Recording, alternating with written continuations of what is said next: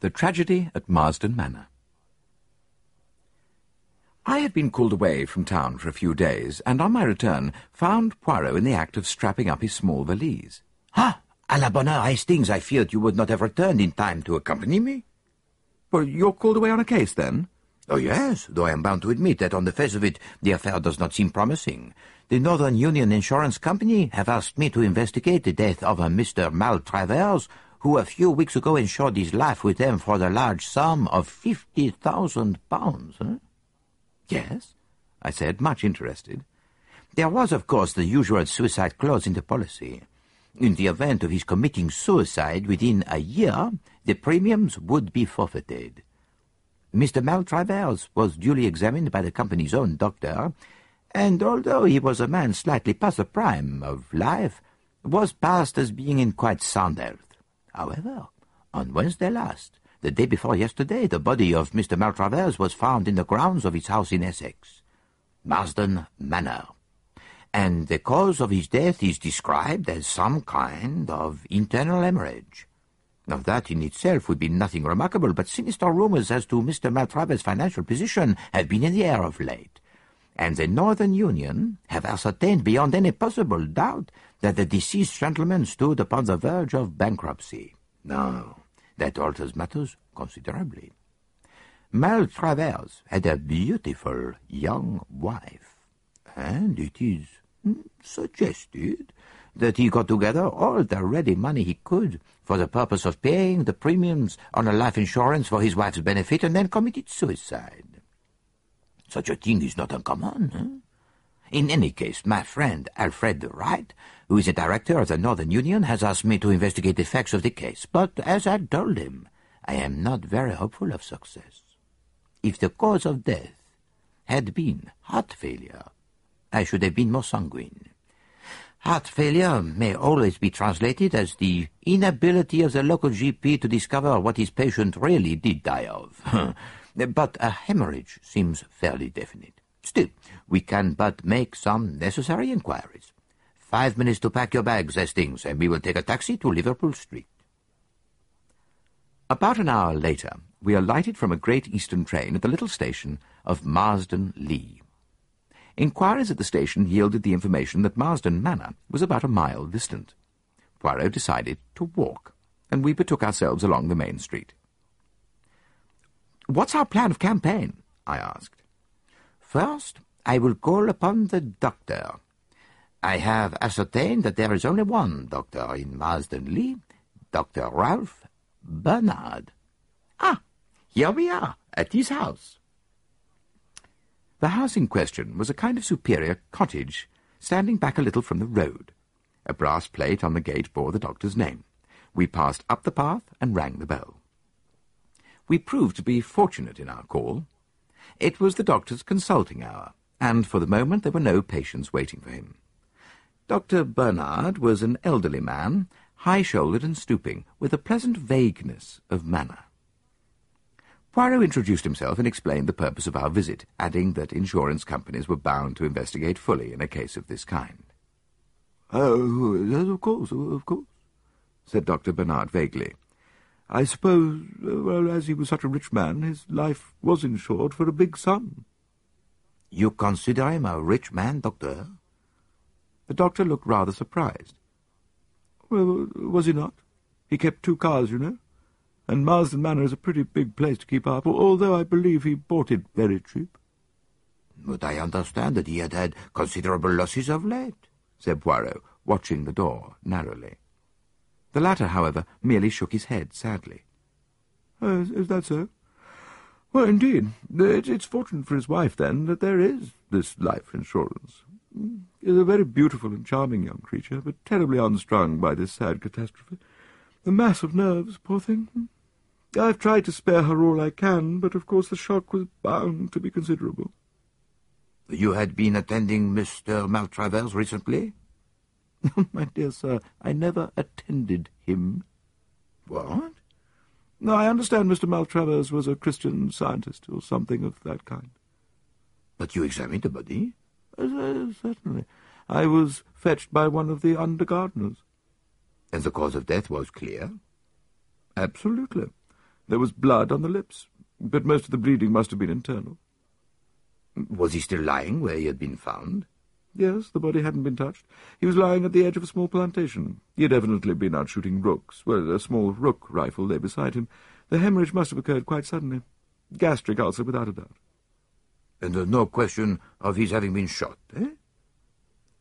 My dear sir...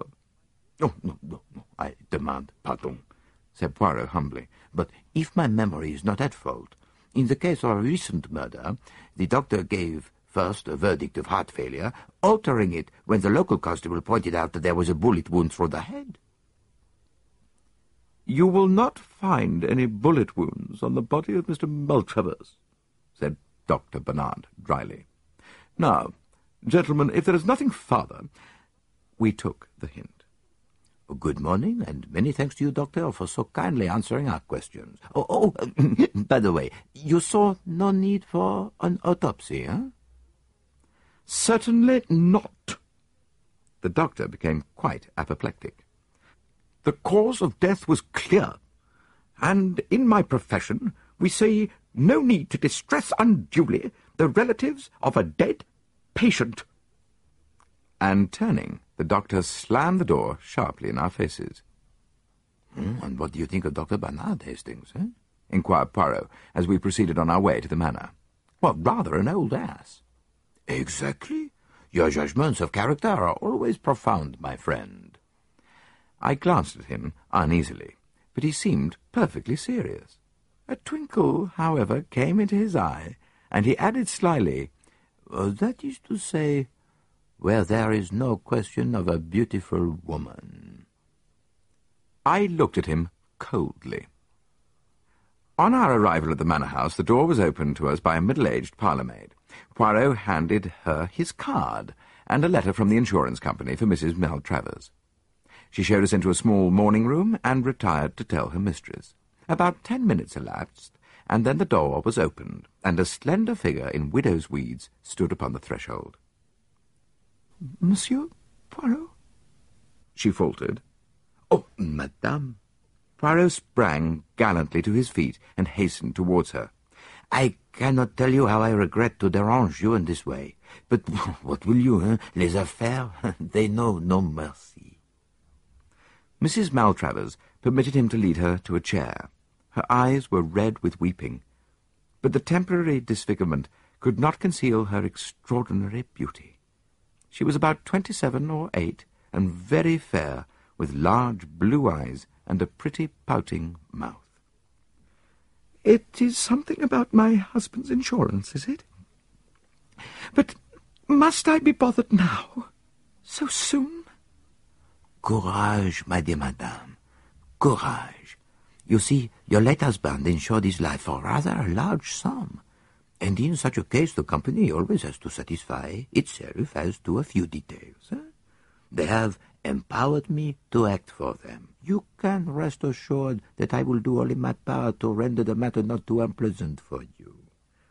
Will you recount to me briefly the sad events of Wednesday?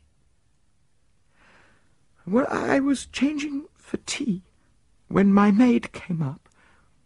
One of the gardeners had just run to the house. He had found... Her voice trailed away. Poirot pressed her hand sympathetically. I comprehend. Enough. Now, you had seen your husband earlier in the afternoon? Well, not since lunch. I had walked down to the village for some stamps, and I believe he was out pottering round the grounds.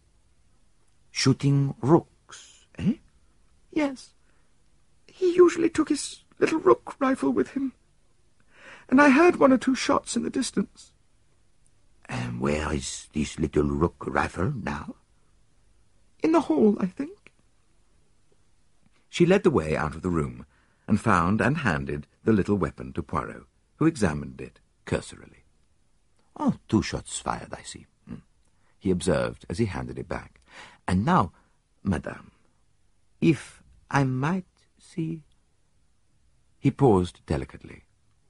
The servant shall take you, she murmured, averting her head.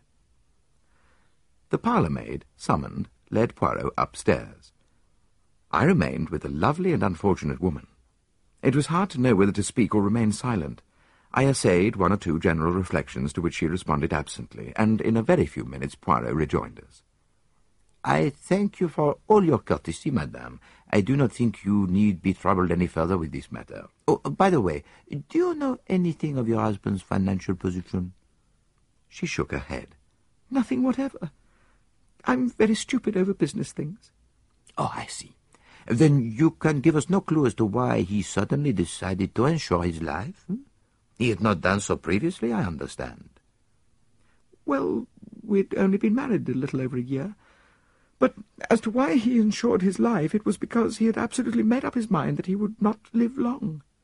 He had a strong premonition of his own death. I gathered that he had had one hemorrhage already, and that he knew that another one would prove fatal. I tried to dispel these gloomy fears of his, but without avail. Alas! He was only too right."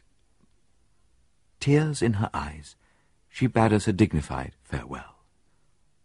Poirot made a characteristic gesture as we walked down the drive together. "Eh bien, that is that. Back to London, my friend. There appears to be no mouse in this mouse hole. And yet..." "Yet what?" "A slight discrepancy, that is all. You noticed it?" "No, you did not. Still, life is full of discrepancies, and assuredly the man cannot have taken his life. There is no poison that would fill his mouth with blood. No, I must resign myself to the fact that all here is clear and above board. Oh, but who is this?" A tall young man was striding up the drive towards us. He passed us without making any sign, but I noted that he was not ill-looking, with a lean, deeply bronzed face that spoke of life in a tropic clime. A gardener who was sweeping up leaves had paused for a minute in his task, and Poirot ran quickly up to him. "Tell me, I pray you, who is that gentleman? Do you know him?" "Oh, well, I don't remember his name, sir, though I did hear it. He was staying down here last week for a night. Tuesday, it was." "Quick, mon ami, let us follow him." We hastened up the drive after the retreating figure. We caught a glimpse of a black-robed figure on the terrace at the side of the house. Our quarry swerved, and we after him, so that we were witnesses of the meeting. Mrs. Maltravers almost staggered where she stood, and her face blanched noticeably. "You!" she gasped. "I thought you were on the sea, on your way to East Africa." "Yes, well, I got some news from my lawyers that detained me," explained the young man. "My old uncle in Scotland died unexpectedly and left me some money. Under the circumstances, I thought it better to cancel my passage. And then I saw this bad news in the paper, and I came down to see if there was anything I could do. You'll want someone to look after things for you a bit, perhaps?" At that moment, they became aware of our presence. Poirot stepped forward, and with many apologies explained that he had left his stick in the hall. Rather reluctantly, it seemed to me, Mrs. Maltravers made the necessary introduction. "Monsieur Poirot, Captain Black." A few minutes' chat ensued, in the course of which Poirot elicited the fact that Captain Black was putting up at the Anchor Inn. The missing stick not having been discovered, which was not surprising, Poirot uttered more apologies, and we withdrew. We returned to the village at a great pace, and Poirot made a beeline for the Anchor Inn. "Here we establish ourselves, until our friend, the captain, returns," he explained. "You noticed that I emphasized the point that we were returning to London by the first train? Possibly you thought I meant it. But no, you observed Mrs. Maltravers' face when she caught sight of this young Black?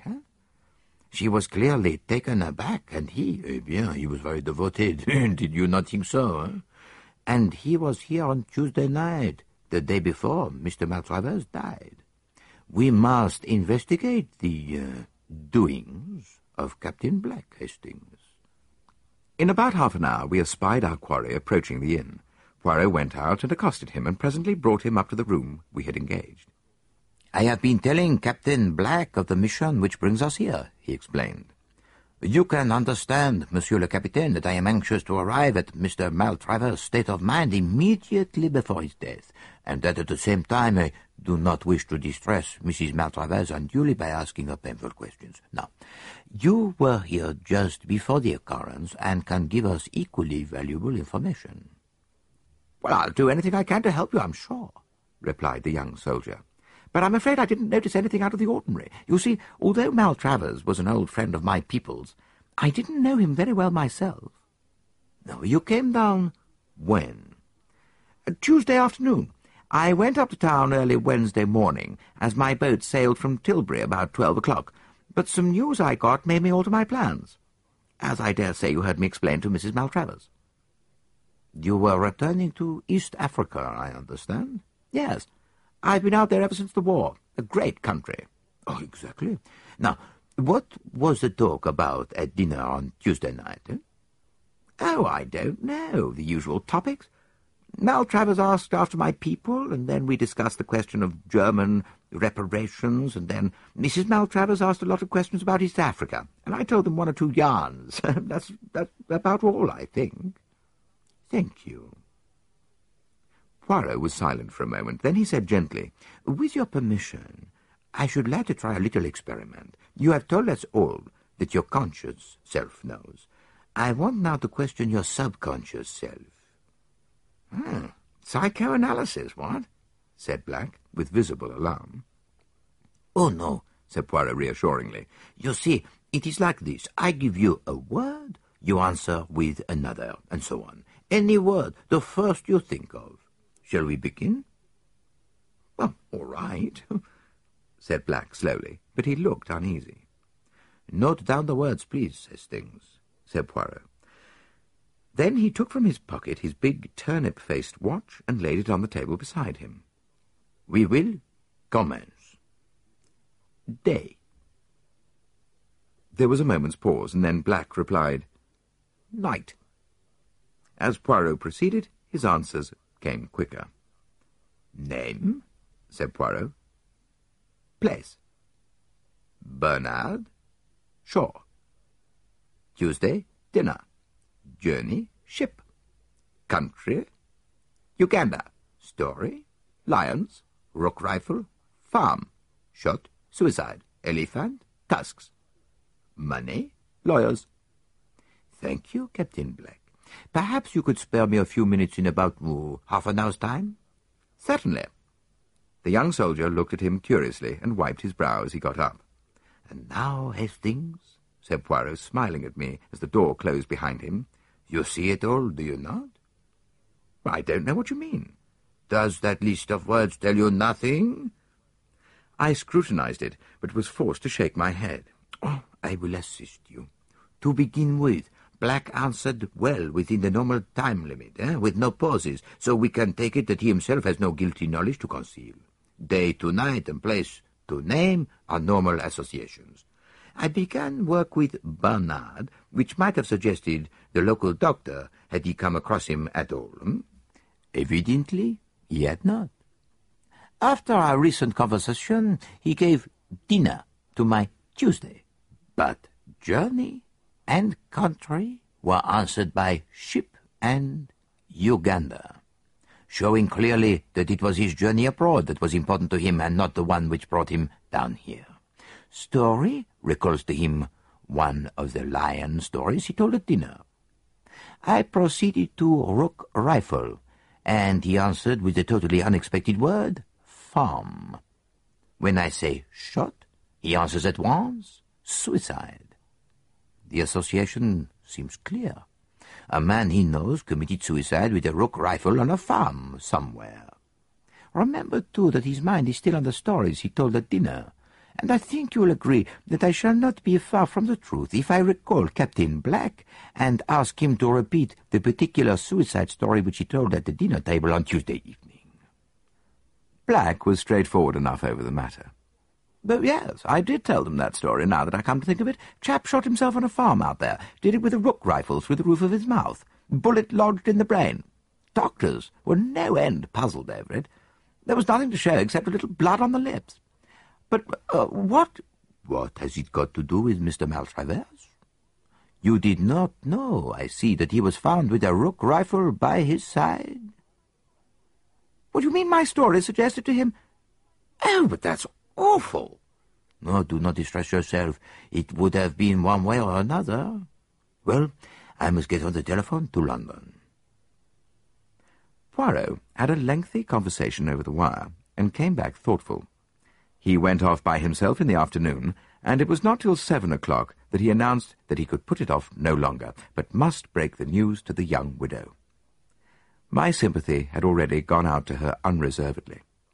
To be left penniless and with the knowledge that her husband had killed himself to assure her future was a hard burden for any woman to bear. I cherished a secret hope, however, that young Black might prove capable of consoling her after her first grief had passed. He evidently admired her enormously.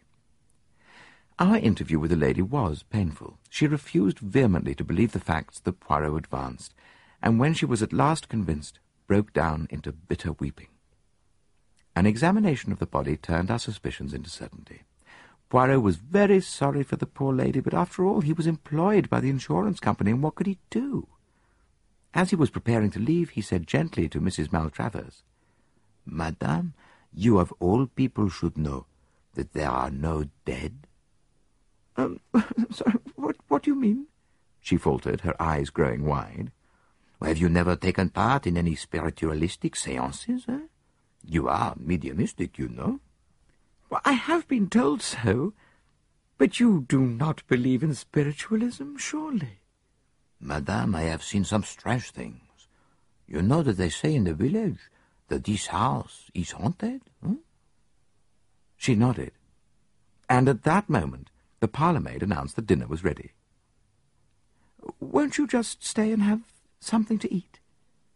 We accepted gracefully, and I felt that our presence could not but help distract her a little from her own griefs. We had just finished our soup when there was a scream outside the door and the sound of breaking crockery. We jumped up. The parlour-maid appeared, her hand to her heart. "It was a man standing in the passage." Poirot rushed out, returning quickly. "But there is no one there." "Isn't there, sir?" said the parlour-maid weakly. "Oh, it did give me a start." "But why?" She dropped her voice to a whisper.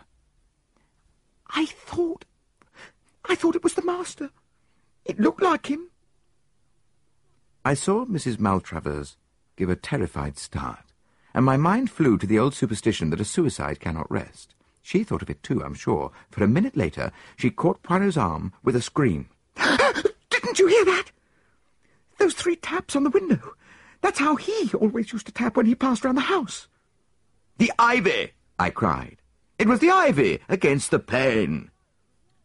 But a sort of terror was gaining on us all. The parlour-maid was obviously unstrung, and when the meal was over, Mrs. Maltravers besought Poirot not to go at once. She was clearly terrified to be left alone. We sat in the little morning-room. The wind was getting up and moaning round the house in an eerie fashion. Twice the door of the room came unlatched, and the door slowly opened, and each time she clung to me with a terrified gasp. "Ah, but this door, it is bewitched," cried Poirot angrily at last.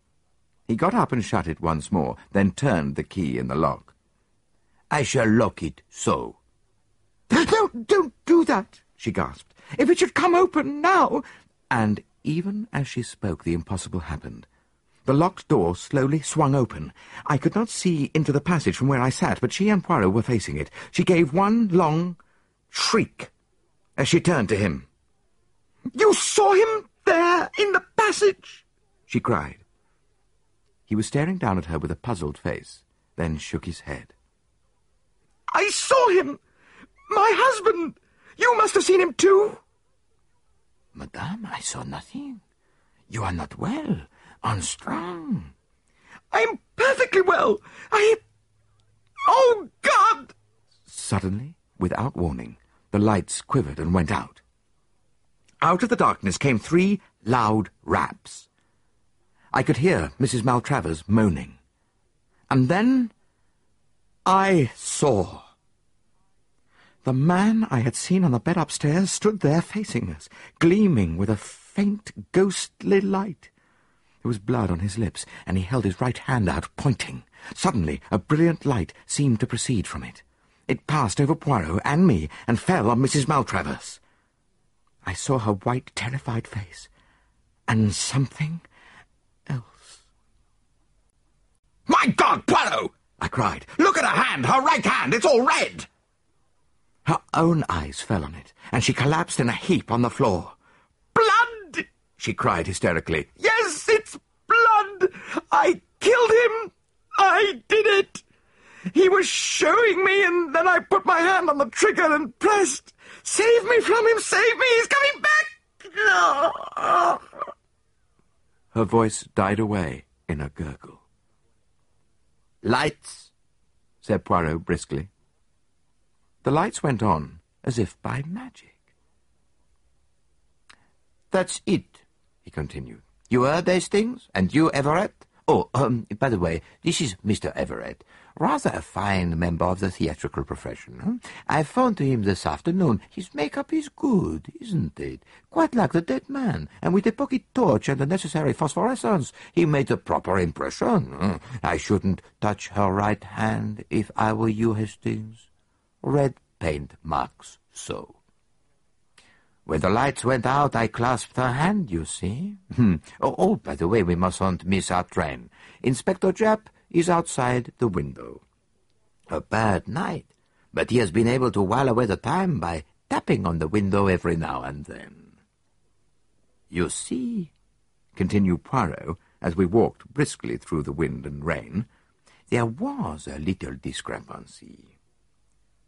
The doctor seemed to think the deceased was a Christian Scientist, And who could have given him that impression but Mrs. Maltravers? But to us she represented him as being in a great state of apprehension about his own health. Again, why was she so taken aback by the reappearance of young Black?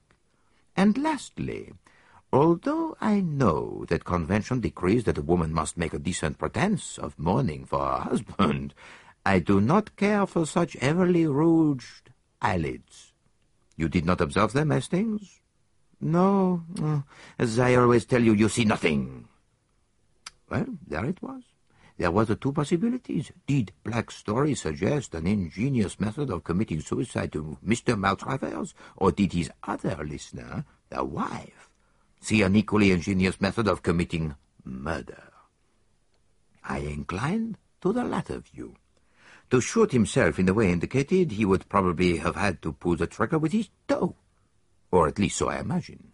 Now, if Maltravers had been found with one boot off, we should almost certainly have heard of it from someone. An odd detail like that would have been remembered. No, as I say, I inclined to the view that it was a case of murder, not suicide. But I realized that I had not a shadow of proof in support of my theory. Hence the elaborate little comedy you saw played tonight. Yes, but even now I don't quite see all the details of the crime, I said. Well, let us start from the beginning.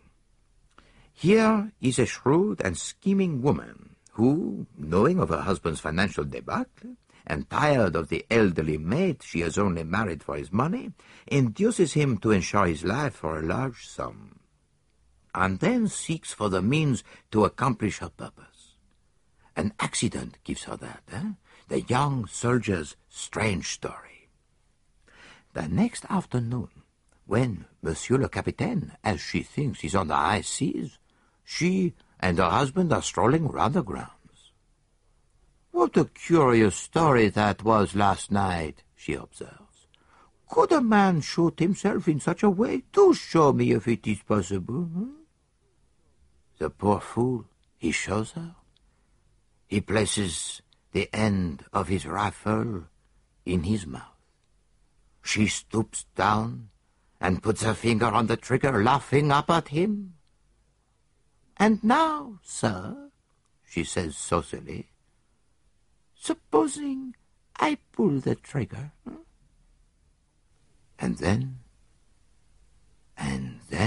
Hastings, she pulls it.